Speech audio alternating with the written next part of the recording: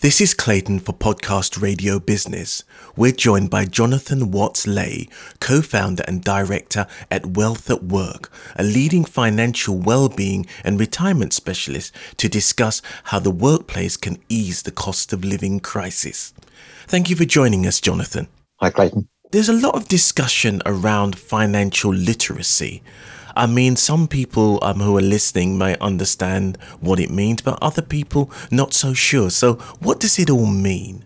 Yeah, financial literacy really is a term around how confident people are on dealing with their finances. So I guess you could say it's how financially savvy are people. Particularly given the environment we've got right now, where people are clearly struggling because of the cost of living crisis and inflation, energy prices, etc. So are people well equipped to deal with those issues and know how to manage financially their weekly or their monthly budget? And of course, we know the backdrop is that actually often people struggle to manage finances. Often they will bury their heads in the sand, particularly when it comes to things like debt, which clearly could spiral out of control. So the research that Wealth at Work's done has been trying to understand that issue. And it's interesting that about 59% of employers who responded to our study said that they were concerned about financial literacy within their workforce. Financial literacy is not a new thing, but why is it so important now? I think really it's been building for quite a long time. We could really go back to the financial crisis of 2008, where, of course, a lot of people struggled. A lot of people lost their jobs. Back then, a lot of people were not getting pay rises. And if you fast forward from 2008 to today, actually, some of those things still remain. And in fact, they've remained throughout those years, particularly because, of course, we've had a pandemic in the middle of it. So we've seen other periods where there's been job losses. We're now in a period of high inflation, and clearly employers are struggling to give pay rises that match, let alone exceed, the inflation rate.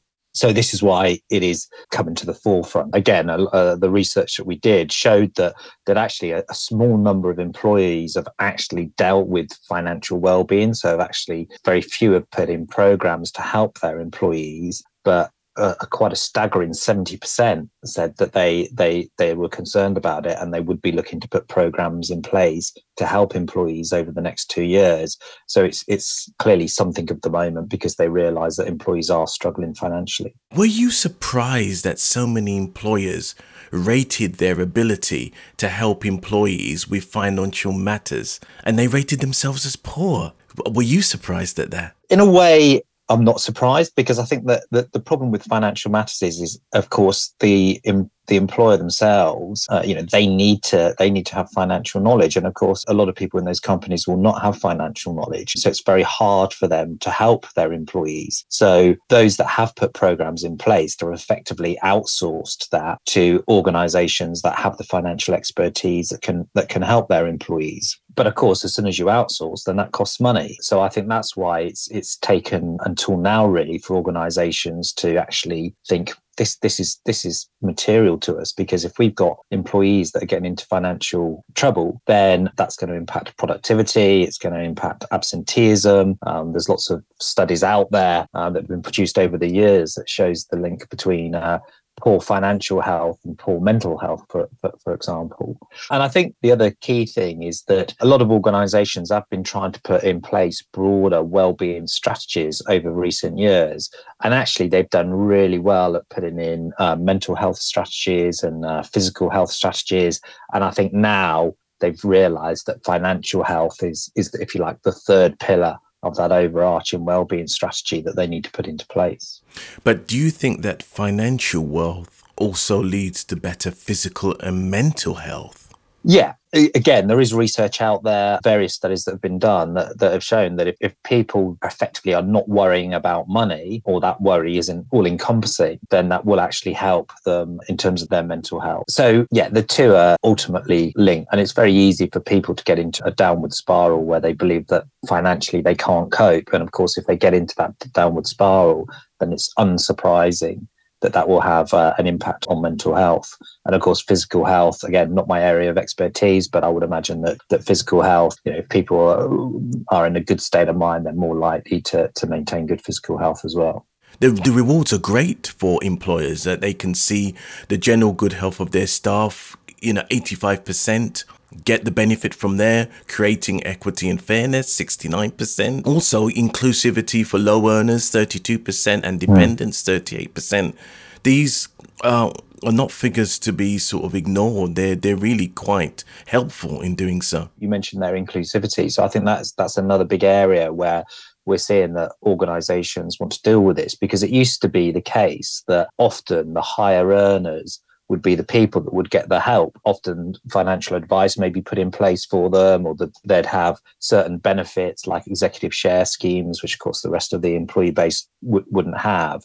But we are seeing a move to much more inclusiveness now. So that means inclusiveness in the sense that no matter where you are on the earnings curve, that you may need help. And I mean, we see this in the media all the time at the moment, don't we? That it's not just the people that are on, if you like, minimum wage or maybe a bit above that needs help, but actually middle income earners also need help now because of the backdrop of inflation, pay rises that won't keep pace with that. So that leads to organizations saying we do need to be inclusive. We need to help everybody, or at least make sure that there are resources available within the organization that employees can call upon. We discussed a bit earlier in our conversation talking about debt. I mean, that's the spectre that looms heavily over employers and employees. That education is a very difficult thing for people to get access to. But ultimately, employees carrying a large amount of debt and carrying those problems around and don't necessarily make for an effective and productive workforce.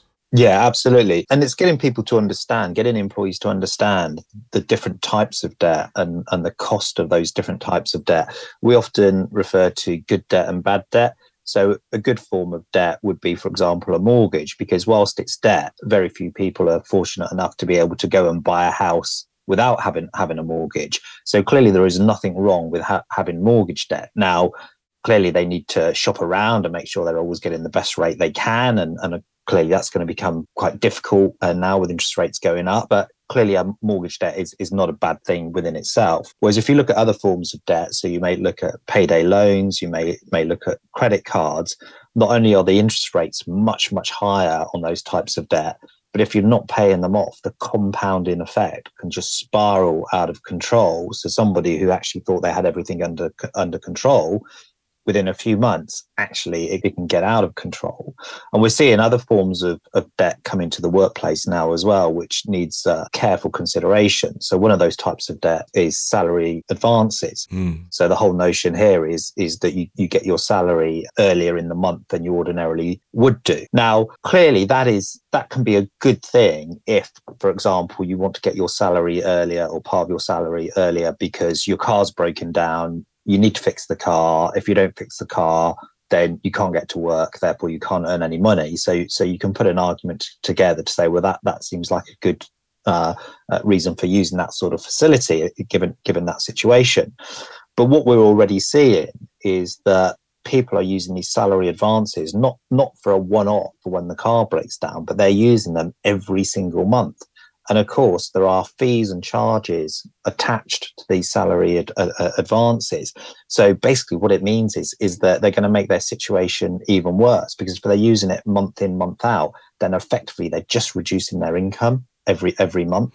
So this whole area of debt in its various forms, people need to understand. It's a massive growth area where we're seeing now more employers wanting to put in that financial education to make sure employees understand what they're getting into. We mentioned employers a bit earlier on, but they're going to say, oh, I'm an employer, I'm under pressure. With that said, can employers do more to help? Yeah, they can. And there are actually free resources out there. So, for example, there's Money Helper, which is actually a government-sponsored website where they have loads of tools. There's also things like PensionWise. Again, it's government-sponsored for those people that are coming up to retirement. So there is some free stuff that people can access out there. But even if they want something that's slightly more tailored to their employee base, they can do it at quite a low cost. So it is actually easier now to go out to organizations like Wealth at Work, and we're not the only one. There's lots of organizations out there who can put a program together based on the profile of your workforce, so taking into account things like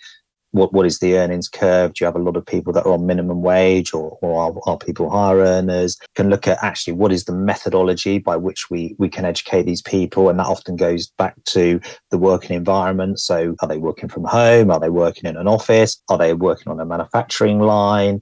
Are they a salesperson? They're on the road fundamentally all the time. And then looking at, whether it's video or animation or webinars or webcast or financial guidance helpline. So lots of different mechanisms that they can then access to help those employees. What else does a financial well-being strategy typically involve? So high level, I'd break it down into three areas. So financial education, financial guidance, and financial advice. So if we just have a quick look at those three, financial education is really around thinking about what are the subjects that you want to communicate. So a lot of organizations will say, well, we want to cover the benefits that we offer as an organization. So we will want to talk about pensions. They may have lots of insurances and health cover. They may offer discount vouchers. So again, quite common now to offer discount vouchers and 5% off your weekly shop at Sainsbury's or wherever it may be. So taking those sorts of things and making that part of the program. Now, often they will segment down. So, you think of something like pensions. Well, clearly, if you're talking to someone who's 25, then that's all about saving and how it will compound up over the years. Whereas if you're talking to someone who's 55 or 60, then it may be much more about actually how big is your pot? Can you afford to retire or not retire? So those are all the sort of educational things or examples of educational things that may be covered. Again, they could be delivered in a range of ways, whether that be live webinar or animations or whatever it be. If you look at the second one, financial guidance, that's much more about somebody having a one-to-one chat. So again, it can cover a range of different subjects, but normally it's done by telephone or maybe a video call where you can just have 15, 20 minutes talking through financial issues or concerns you may have. And then the third one is regulated financial advice. So this is really where somebody is to sit down with a regulated advisor and go through their personal situation for that advisor to understand what their objectives are, what they're trying to achieve, and then coming up with a recommendation for them. But the best way to think about those three elements is as effectively an inverted pyramid. So most people need financial education. So that first one, most people need it. They may, certain subjects are going to be more relevant to some than others, but they all need it generically. Some of those people will then want to have a chat with someone through guidance, and then a subset of those people may want regulated advice. So you've given us a great starting point in terms of how the workplace can ease the cost of living crisis. Where can businesses go for information? They can certainly go to our website, so wealthatwork.co.uk. They will find lots of information on there, lots of resources, research on there as well. Organisations can have a look at that. It's also worth looking at some of the government sites as well. So looking at, for example, moneyhelper.org, because they do have useful information and tools on there that some organisations may find helpful. I think it's also being aware of other organisations that might be able to help their employees if they have specific areas of concern. So organisations, for example, like the Citizens Advice Bureau, there's charities such as Step Change that's a specialist debt charity. So again, if employees are really in financial trouble, that might be a useful resource to know and understand. Jonathan Watts-Ley, co-founder and director at Wealth at Work, thank you for joining us on Podcast Radio Business. Great. Thanks, Clayton. You're most welcome.